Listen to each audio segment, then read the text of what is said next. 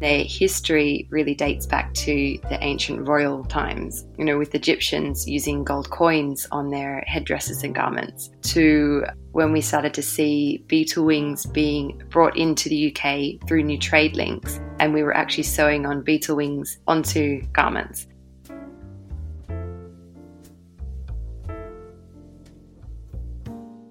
Hey, welcome to Green Canvas. My name is Toby Carpenter, and this podcast is all about creative individuals helping to tackle the climate and environmental crisis through their work. We'll be talking to a wide range of creative practitioners, from designers working with sustainable materials to artists and photographers exploring global warming. We'll learn more about their work, how they use their skill sets for positive environmental change, and also what tips they have for you to utilize your own creativity and help the world build the sustainable future our planet needs. So stay tuned, and I hope you enjoy and find Green Canvas useful.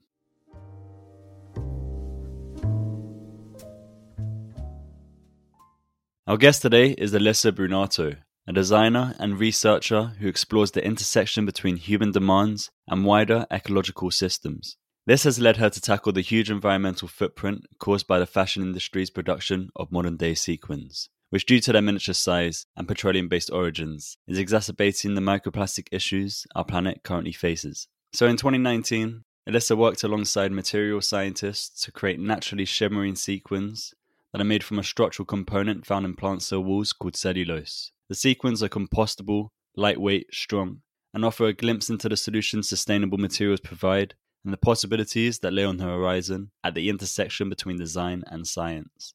Alyssa's projects also include exploring industrial flat glass production and the issues that stem from its widespread manufacturing to create the buildings that dominate urban landscapes across the world today. Her work has been exhibited around the world, won a range of acclaimed awards, and been featured in publications like The Zine, Creative Review, and Fast Company. If you'd like to see some of Alyssa's work, we've added a couple of links in the show description that will take you to some of the projects we speak about in this episode. And so without further ado, here's our conversation, and I hope you enjoy the episode.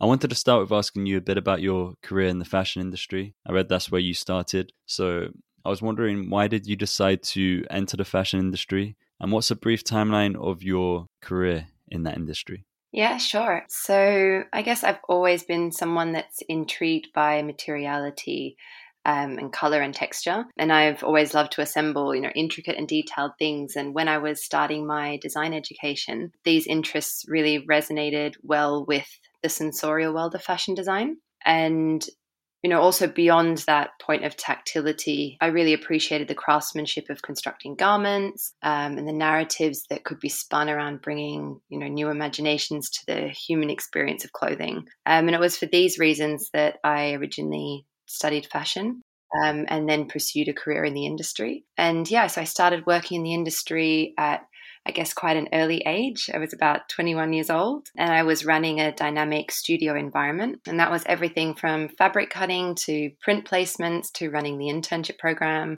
coordinating the teams of the studio and ensuring collection looks were made. And so from that, I then moved into product development and then into production and then into embroidery development and design. And so I worked for various companies specializing in embroidery development and design in the end. Okay. Was there anything that attracted you to embroidery in particular, or was that just where you ended up? I think I didn't know that you could have a career in embroidery when I started design education. And so it was sort of a discovery along the different job roles I was doing and the different companies I was working for. There was always embroidery present. And I think that really fed into my desire of, going back to materiality, color and texture and tactility and this intricate play of different materials to build something. So that's where my joy with embroidery really resonated, I guess. And I read a bit about trips you made between Italy, India, and China. And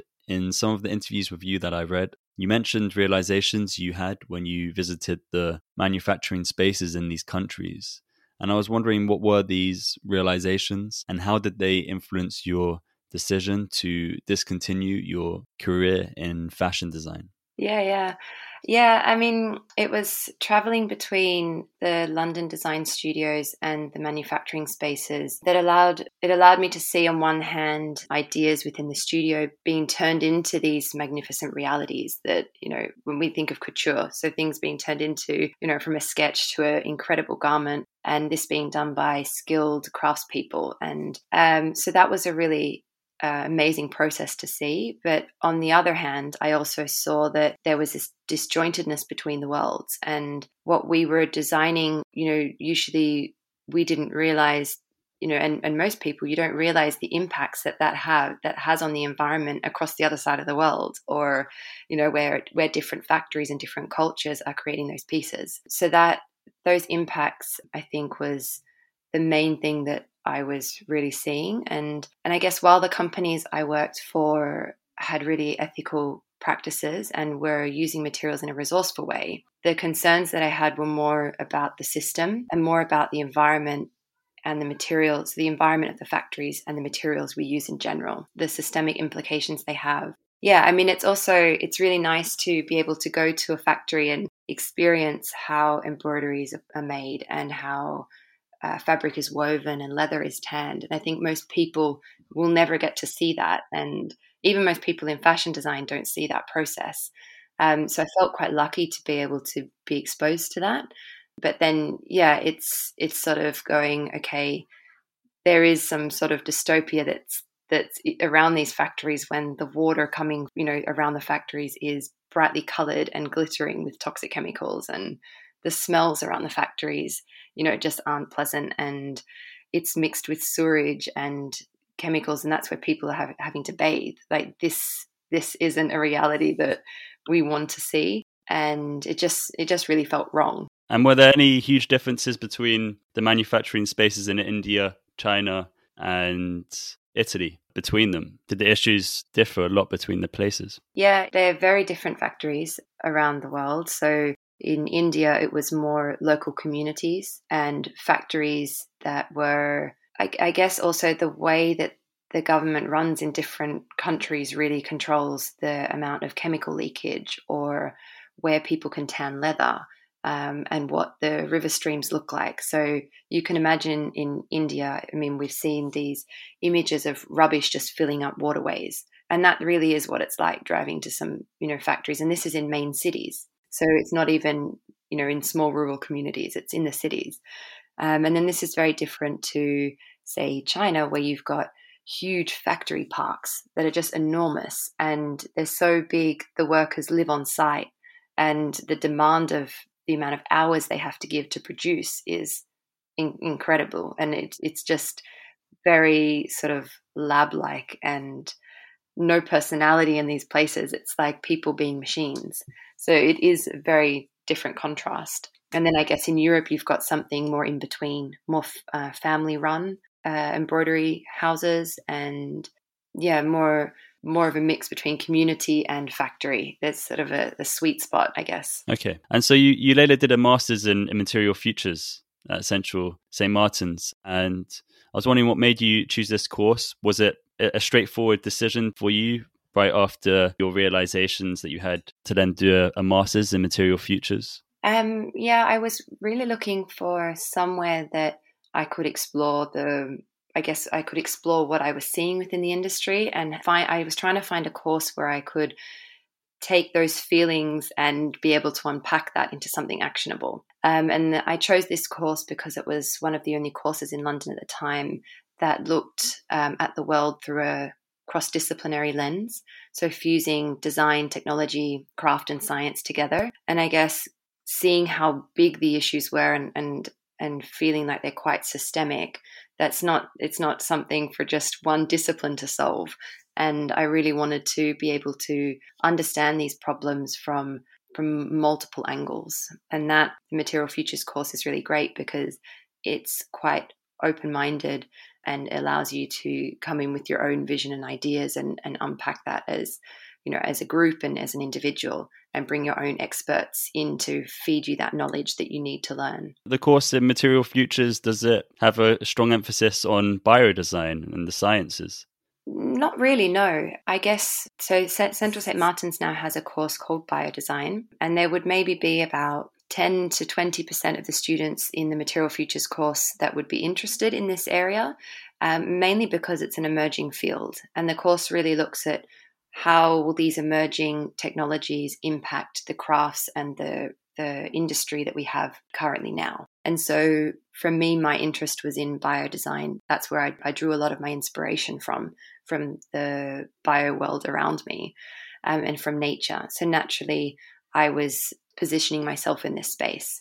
However, there are other people that go through the course that are more into technology in terms of digital tech and AI, or more about craft processes. So it's really open to explore whatever you want to. But yeah, it's always that feeding in from new technologies that are becoming available. And your work on sequins, is that something you began during this course, or was this directly after? So the bioiridescent sequin project was my master project. Okay. And for listeners that don't know anything about this work, what exactly is it, and why did you start work on this project? So I originally went into the course looking at different materials that could influence and be used within fashion and embroidery, that had a lower impact on the environment. And it sort of just fell on me to do sequins. I don't know, it was just something that I didn't go in going, I'm going to tackle sequins. But we use sequins a lot within embroidery. And this is from haute couture all the way to fast fashion. And I also started to really realize that actually sequins are super fascinating.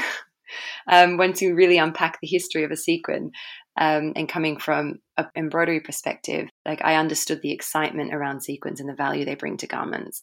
Then their history really dates back to the ancient royal times, with the Egyptians using gold coins on their headdresses and garments, to when we started to see beetle wings being brought into the UK through new trade links, and we were actually sewing on beetle wings onto garments. So there's this really nice history, but because of the fact that we now make them with cheap petroleum-based plastic, we're now starting to see that they have influenced our environment in terms of just the mass that they're produced in. And so, I really wanted to challenge this from a perspective of creating sequins from a renewable material, one that is more sustainable for the environment, and in a way that doesn't pollute the environment like traditional sequins are. And was it your experiences in these factories and the realizations you had that made you want to have an ecological focus with your projects during this course in Material Futures and the work that you do now? Yeah, seeing a lot of leakage from factories into the environment made me start to question the materials that we make these components from. So if you've got sequins that are being swept out the factory door, or that are falling off garments in your washing machine and leaking into waterways, how can we make them in a way that when they enter the environment, they can degrade quickly instead of lasting for the thousands of years like plastic do? And how can they be made with materials that don't leach toxic chemicals? So that was definitely a big influence, and that was stemming from my experience with traveling and working with all these different factories. And I want to talk a bit more about your sequin project in detail. And for listeners that have never seen it, how would you describe what they look like? What are they made out of? What exactly are they, and how did you create them? Yeah, so the sequins are made from cellulose. So it's a renewable material it's derived from all plant matter. And the sequins are colourful and glittering by the means of their inherent structure.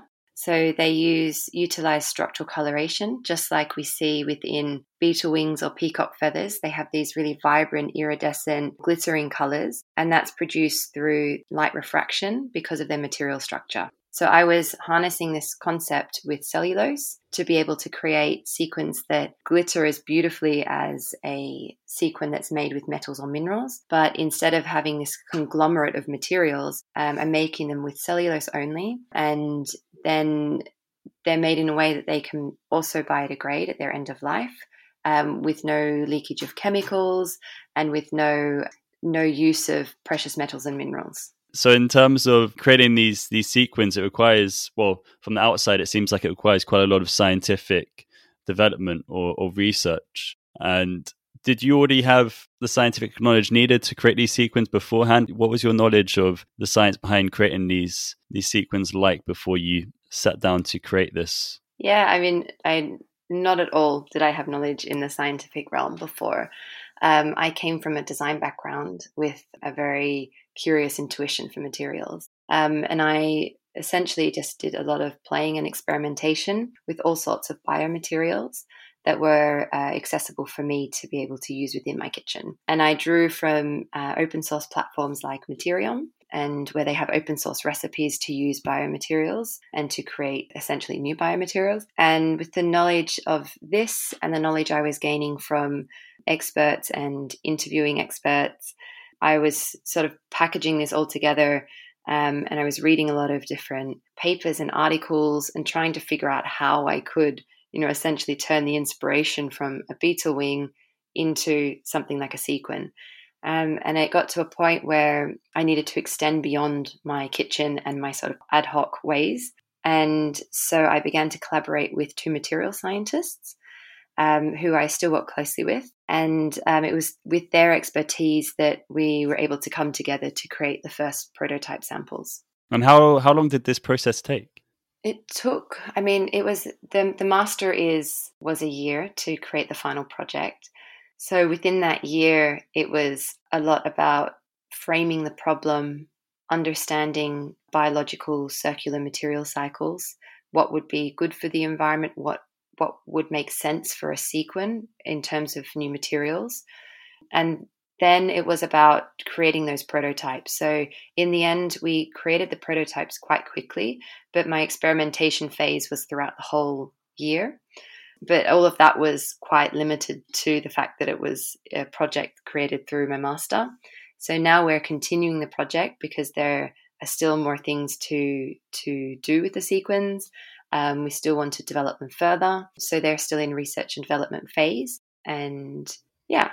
And what are your plans for growing this project? How do you see it developing and upscaling? So we have some challenges with all biomaterials, to be able to get them widely accepted and to be able to produce them with existing manufacturing processes where, it's easier to be able to use a new material in an old process rather than redesigning the manufacturing process from scratch. So it's now about engineering the material to be able to fit within those industry processes. But it's also, I guess, in terms of challenges, petroleum-based plastic is highly subsidized. And so to be able to match new materials to these very cheap prices is one of the biggest challenges to upscaling. Are you very optimistic about being able to merge these sequins into maybe not fast fashion, because obviously that's extremely difficult, but into slow fashion and maybe the more independent fashion brands that are very eco-conscious and open to perhaps using these sequins? Yeah, that's the dream. Definitely it will start with a few brands and creating some really special one-of-a-kind pieces. And then hopefully with the advancements in upscaling, and if we are able to produce them on an industry scale, we would love for them to be able to be used in, all your H&M sequins replaced. That is, I guess, is the ultimate goal here. And what are the main issues with sequins currently in their usual plastic format? Why do we have to solve this issue? Yeah, I guess so. It's only been since a few decades that sequins are produced from low-cost petroleum-derived plastic. So consequently, they have become a popular commodity of our throwaway society, like all plastic. And the material using petroleum-based plastic has really democratized shimmer. So that means that anyone can have it. And so we're now starting to see sequin garments, be sold in, places like H&M, where people only wear them, 3 to 5 times, research shows, before they're discarded. And so it's in the disposal stage that we see sequins leaking into the environment and accumulating in landfill. It's also within the production of making the sequins themselves, the production of making garments, the use wearing and washing that these materials are leaking. And they're typically around 5 millimeters or less in diameter. And so they're classed as microplastics. And they're most commonly made from PVC and polyester films like Mylar, which is, especially PVC. It's a material known to release toxic and carcinogenic chemicals in production. And it also has various different hormone disruptors. And so we see these materials entering our environment, entering our waterways. They're ending up into our food chain. So this is the big issue with microplastics, that they're so small we can't capture and make sure that they're not leaking into the environment. The other thing with sequins is that there's no feasible industrial process to take the sequins off a garment before it's disposed of. So the sequins can never be recaptured again. They will end up, going into landfill. So yeah, the problems really come around the material and its raw material source, also using finite materials like aluminium, mica, and plastic. These are all non-renewable resources that are quite precious, and we're using them for small bits of plastic on garments. And what were sequins made out of commonly before 30, 40 years ago? Yeah, so we had sequins being originally made out of metal, so they were quite heavy, and gold coins. Then we had the introduction of beetle wings. So the Bupestidae beetle was commonly used. It's a sort of long shape, iridescent green shell, and that was sewn onto garments. And then with the introduction of modern day plastics, we started to see these cellulose type plastics coming onto the market, and they were actually biodegradable when the first plastics were more gelatin based and biodegradable. But yeah, it was through mass production and the introduction of our plastic as we know it now, petroleum derived, that we started to see the big problem. Okay, so we were actually using beetle wings still well into the 20th century for sequins. I don't remember the time frame off the top of my head, actually, but very much Victorian times, and it was only for the high-end garments of high society. It wasn't something that everyone could attain because they were expensive. I'm digressing a little bit, so I'm guessing there were people used to have little beetle farms where they used to just grow loads of beetles and then use their wings to create sequins. They must have done something like that. I mean, a lot of things a lot of the reason why we created plastic is also because there was a time when we were using a lot of animal products. Like, I think it was horn that was used to make piano keys, and so we're using all these really rare animal products. And so actually plastic was able to solve that use of taking our materials directly from animals and insects. But yeah, then caused a bigger problem in the end. And so are you working on this sequin project? Is this still a big day-to-day part of your life, or have other projects taken over? I still work on the sequins. That's something that is a big part of my day-to-day life, I guess. But I also still work on other projects that are to do with materials and systems, just because I find that an absolute joy to do. But yeah. And is Float one of these current projects, or are you working on any other projects that I haven't perhaps come across on your website or via any interviews that I read about?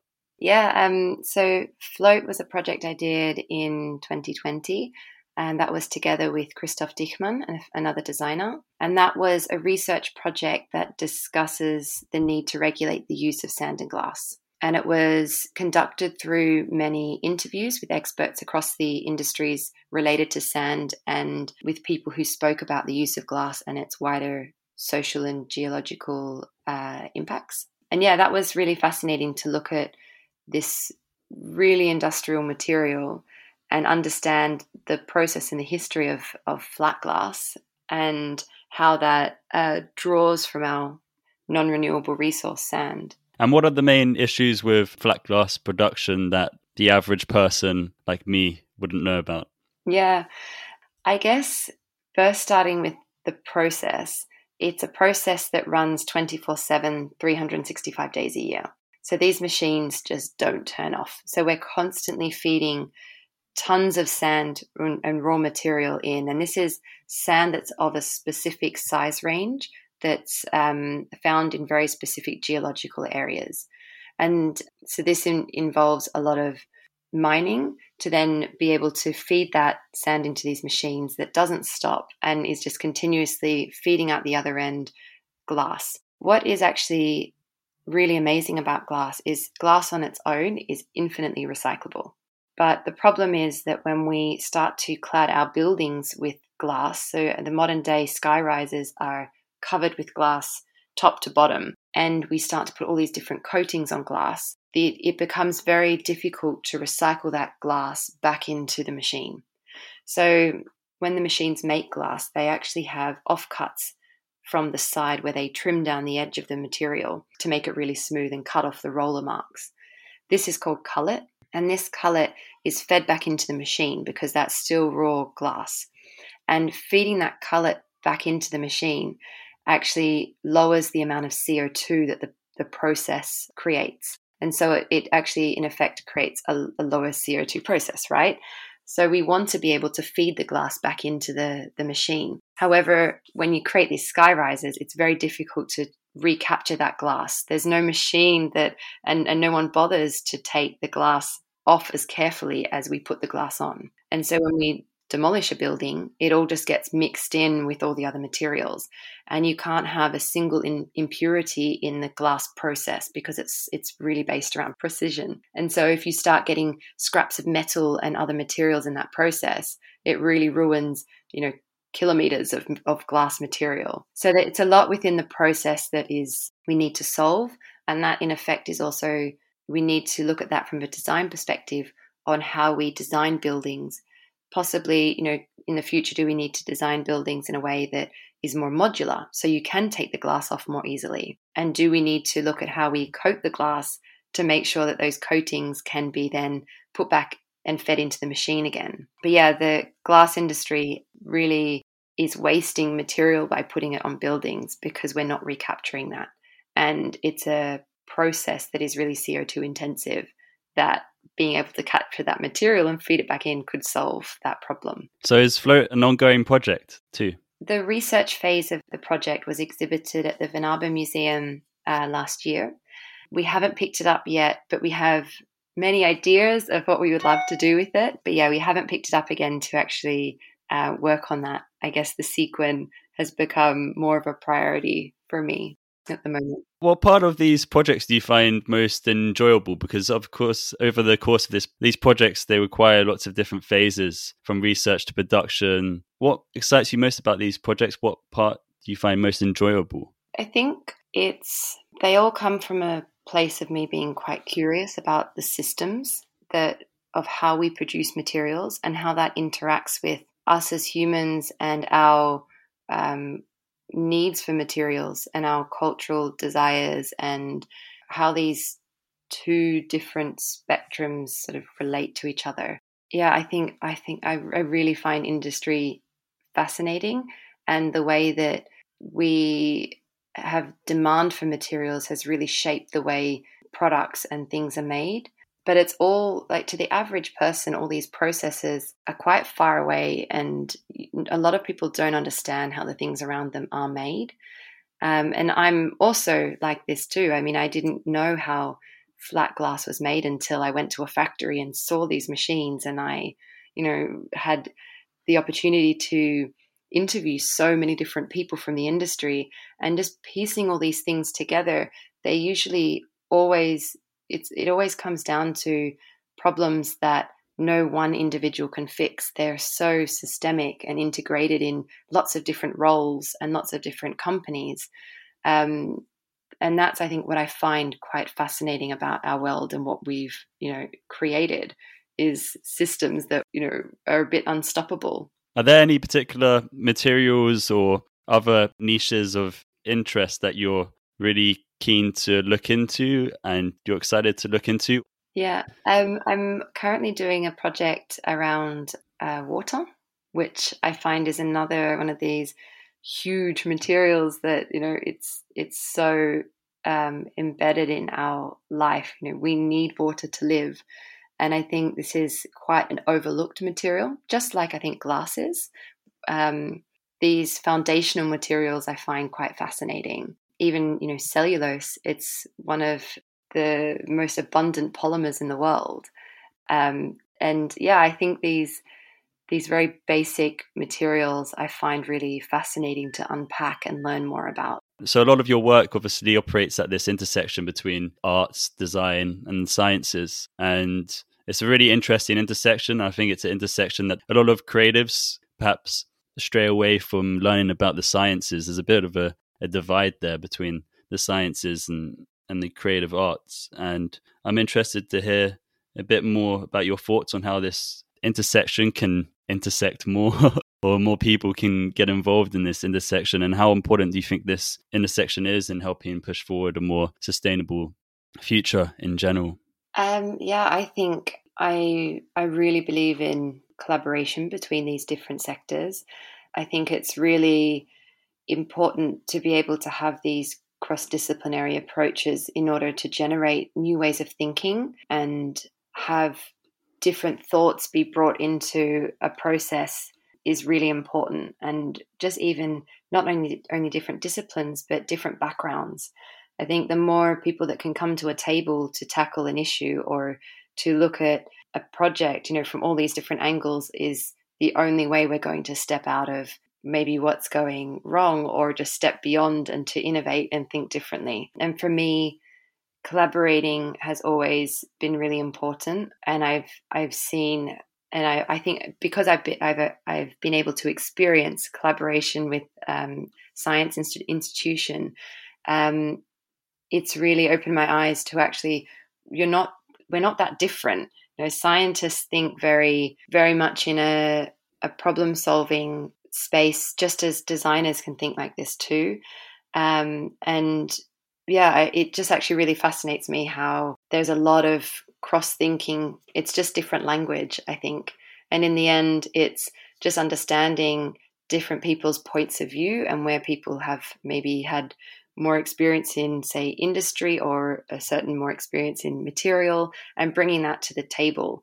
But yeah, a big learning curve for me was just being able to adapt to different words and different languages that, that I'm not used to talking about materials in a scientific way, for example. And, just like scientists aren't used to the language that we use in fashion and the processes we have.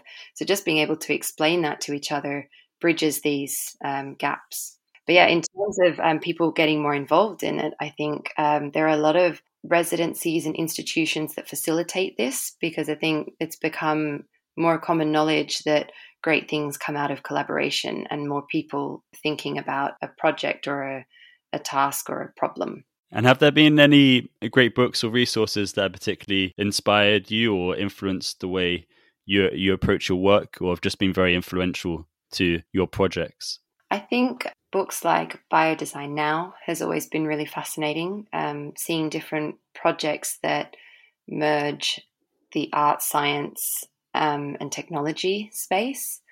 Then also platforms like Biofabricate, I think, show really good examples of these sorts of processes that maybe once were quite artistic, and showing them and their evolution into industry. And also there's great resources on Biofabricate just to explain the terminology and the language and what bio-based means, what biofabrication is, what biotechnology is, because they're quite abstract words. And so I think these sort of platforms have been really valuable to me in understanding the industry.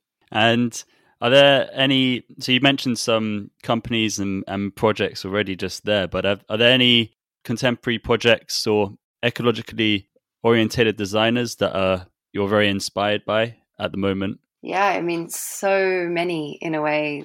There are lots of really great biomaterials that are now starting to emerge on the market. It's amazing what things like spider silk and Spiber are doing to be able to bring something like spider silk to market. Also, Bolt Threads, I think they're doing incredible work in innovating how we even look at leather and perceive leather and what is leather. And not only are they educating the public to see leather in a different way, but also innovating the production processes and to bring these new materials to market. And I think these types of companies are paving the way for other smaller companies to step in and bring other new materials to market also. And on a day-to-day basis, are there any specific practices you've incorporated into your life to help you live a more sustainable, waste-free life? Is outside of your work, is living in a sustainable way something you pay a lot of attention to? Yeah, I think with all the different research projects that I've been looking at, there's always a link to soil and the way that we grow our materials, whether that's cotton to our vegetables. And so I try as much as possible to support local growing schemes and to be able to buy my food, fruits and vegetables in a more sustainable way. I get my fruits and vegetables from a company called Growing Communities, which I find really great because it's as local as possible sourced fruits and vegetables grown by smaller companies. And so I try and stay away from buying from, the Tesco's and the Sainsbury's. And I think it's small things like this that really make a difference. Also with clothing, I think, the biggest thing that people can do to be more sustainable is just wear the clothes they have to death, and just don't buy new clothes. And I think this challenge is something that I've tried to do myself. And, I very rarely buy clothes anymore. I'm more about upcycling and, remaking my clothes into new things or just making my clothes from scratch. And yeah, just also supporting other small companies. A friend of mine has a company that is taking old clothing and turning that into children's clothing. And so small things like this, I think, are really making a difference. But it's about learning about it and reading and then sort of seeing how you can implement these things into your life. But yeah, in general, we should all just buy less. Yeah. And because none of us are perfect and we all have perhaps some guilty pleasures when it comes to our lives that we maybe indulge in from time to time that are perhaps not very environmentally friendly.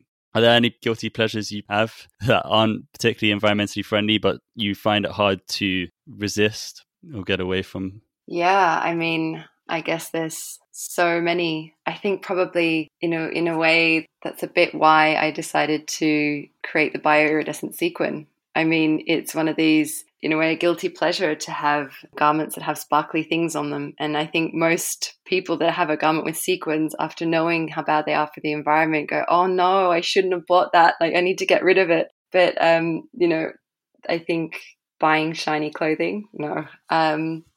What would be it? Maybe sparkling water. That's sparkling water. So you're one of the sparkling water drinkers. Or even things like now I do this water project, having a bath once in a while. You think, oh gosh, no, I shouldn't have a bath because it uses more water than having a quick shower. Yeah, the list goes on. But I think we can't make ourselves feel too guilty about what we're doing, and it's simple changes that I think can make the biggest impact. Also just eating meat less is a great way to actually help the environment. And we've covered quite a lot, and I don't have any other questions off the top of my head or pre-written down, but is there anything I've missed? Any last words you'd like to say to listeners before we wrap up? I don't think so. I think that's everything. Yeah. Yeah, no. It's been great to talk to you. Honestly, I've learned a lot just listening to you, and it's been really, really interesting for me personally, and I'm sure for listeners to hear about the things you've had to say. So thank you for your time. I really appreciate it. Thank you. Thank you for having me. No worries.